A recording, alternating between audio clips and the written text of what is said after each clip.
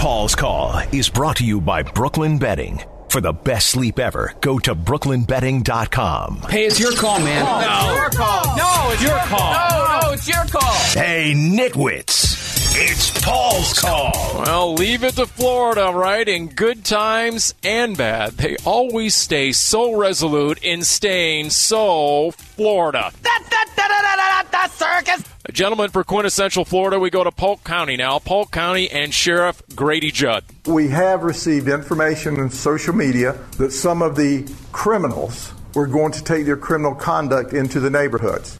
Sheriff Judd is addressing the rumors, the reports that criminal activity might be coming to neighborhoods, and Sheriff Judd offers some free advice. I would tell them if you value your life, you probably shouldn't do that in Polk County. Translation, warning, warning. Danger, Will Robinson, danger. As the sheriff breaks it down, the why it's not a good idea to be any break and enter in Polk County. Because the people of Polk County like guns, they have guns. I encourage them to own guns, and they're going to be in their homes tonight with their guns loaded.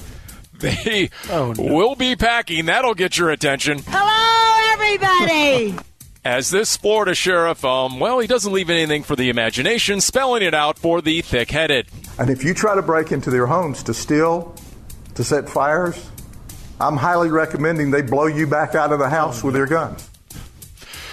In other words, Sheriff Judd warning the agitators to proceed at their own risk. Any man don't want to get killed.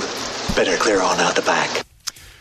Maybe we need to be awarded a key to Polk County at this point, because it goes unsaid that even if you're Tom Brady wandering in, you will be met with the sawed-off shotgun of sports. Sports takes and a straight-a-shooting Ken Kendrick, we done reckon, in baseball's direction. And I think we owe it to the community. And, we could be, and we have the opportunity to be, a unifying force in a very difficult time. And where we are at the moment, we're a divisive force in a very difficult time. That was a ding yesterday, no doubt. In fact, my opinion on Ken Kendrick's interview here on 98.7 FM Arizona Sports, thanks for asking, gentlemen. It's amazing how when you level with your fans, you endear yourself to the fans. Don't try and spin and sell and schmooze and embellish. Just come with the straight fastball, the hard stuff, as Kendrick continued. And I think that's extremely unfortunate, and I hope reality sets into all concerned, and we recognize we need to do whatever we need to do to put the game on the field for our fans to enjoy. So even though I'm actually at Casa Calvisi, I'm now reaching all the way over in the studio over Wolf's shoulder, and I'm hitting Wolf's button right now. And I'm giving Kendrick not only the howl, but I'm saying, hey, Rob Manfred, hope you're taking notes and maybe take a few pointers on how to address your fans and your customers. That's right. He did really well yesterday. Yeah. We'd get into the new NBA return-to-play plan and all the particulars on where the 9th seed must stand in relation to the 8th seed. And makes no sense at all. And how the 9th seed can force a playoff against the 8th seed that is single or double elimination depending on the standing of said seed. You can never underestimate anyone. If you overestimate, then you underestimate yourself. But, at the risk of ending up like Amari Stoudemire or getting over our skis or even worse, getting all fired up like that dude on New York City radio. That's the Pythagorean theorem said. Right. When I talk... Yeah. So I don't want to be that guy. So even though we are cheesed off about something else, so let me go ahead and we'll stay in our lane. Hit the button. Paul talks to football players and tries to stay out of the way. It's the Paulie Pigskin Report. Yeah, Paulie Pigskin Report. As we violate our own rule, we already did no math. It was my understanding that there would be no math. So the wise guys in Vegas are looking into their crystal football and they're forecasting the future. Hey, don't be a smart guy. What are the odds that your team is projected to be a playoff team? Playoffs? Don't talk about it. Playoffs? The Chiefs, for example, in their assessment, they have an 88% chance of making the playoffs. The Ravens, an 82% chance. Frightening. Right. Then you have the lowly Bengals, Doug, we're sorry, at 12%. So they're right there with America's favorability rating on Skyline Chili, right at 12%, which is the league low. Oh, no! Paul, have you had it? Have you had a four-way? Come on. The odds makers have some teams listed here now as has-beens, like the Seahawks have fallen all the way to 55%. I was respected. Right. I was feared. Not anymore.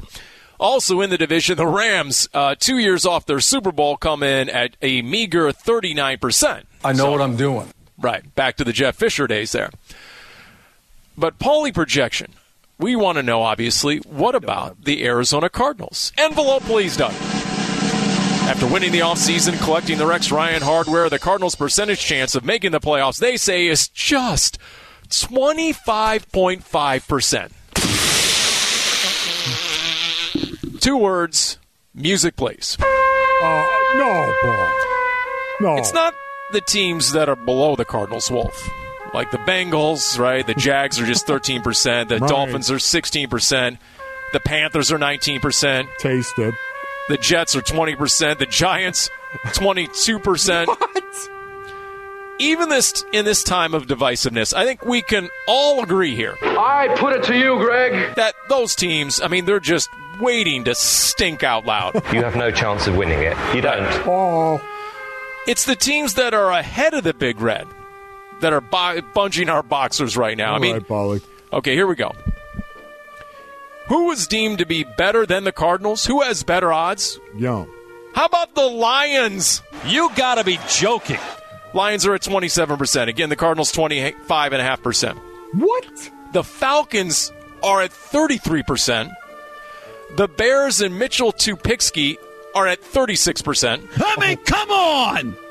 Oh, even the Broncos at 36%. A significant margin ahead of the Cardinals. Drew Lock? How can the Broncos be 11% almost better than the Cardinals' projections to make the playoffs? Oh. So we've run the numbers, and the odds that this projection sleeps with the fishes comes in at 98.97%. There is one problem, though, Paul. None of those other teams play in the NFC West. That is an issue. Can I tell you right now that at some point in time, Vic Fangio will be screaming at Drew Lock. He doesn't yell. Not just yelling at him, screaming at him. He doesn't yell. I don't say this very often. We'll see, Douglas. Because usually, Wolf, you hijack Paul's call, and we're all worse off for it. Got that right. You just improved Paul's call for the better.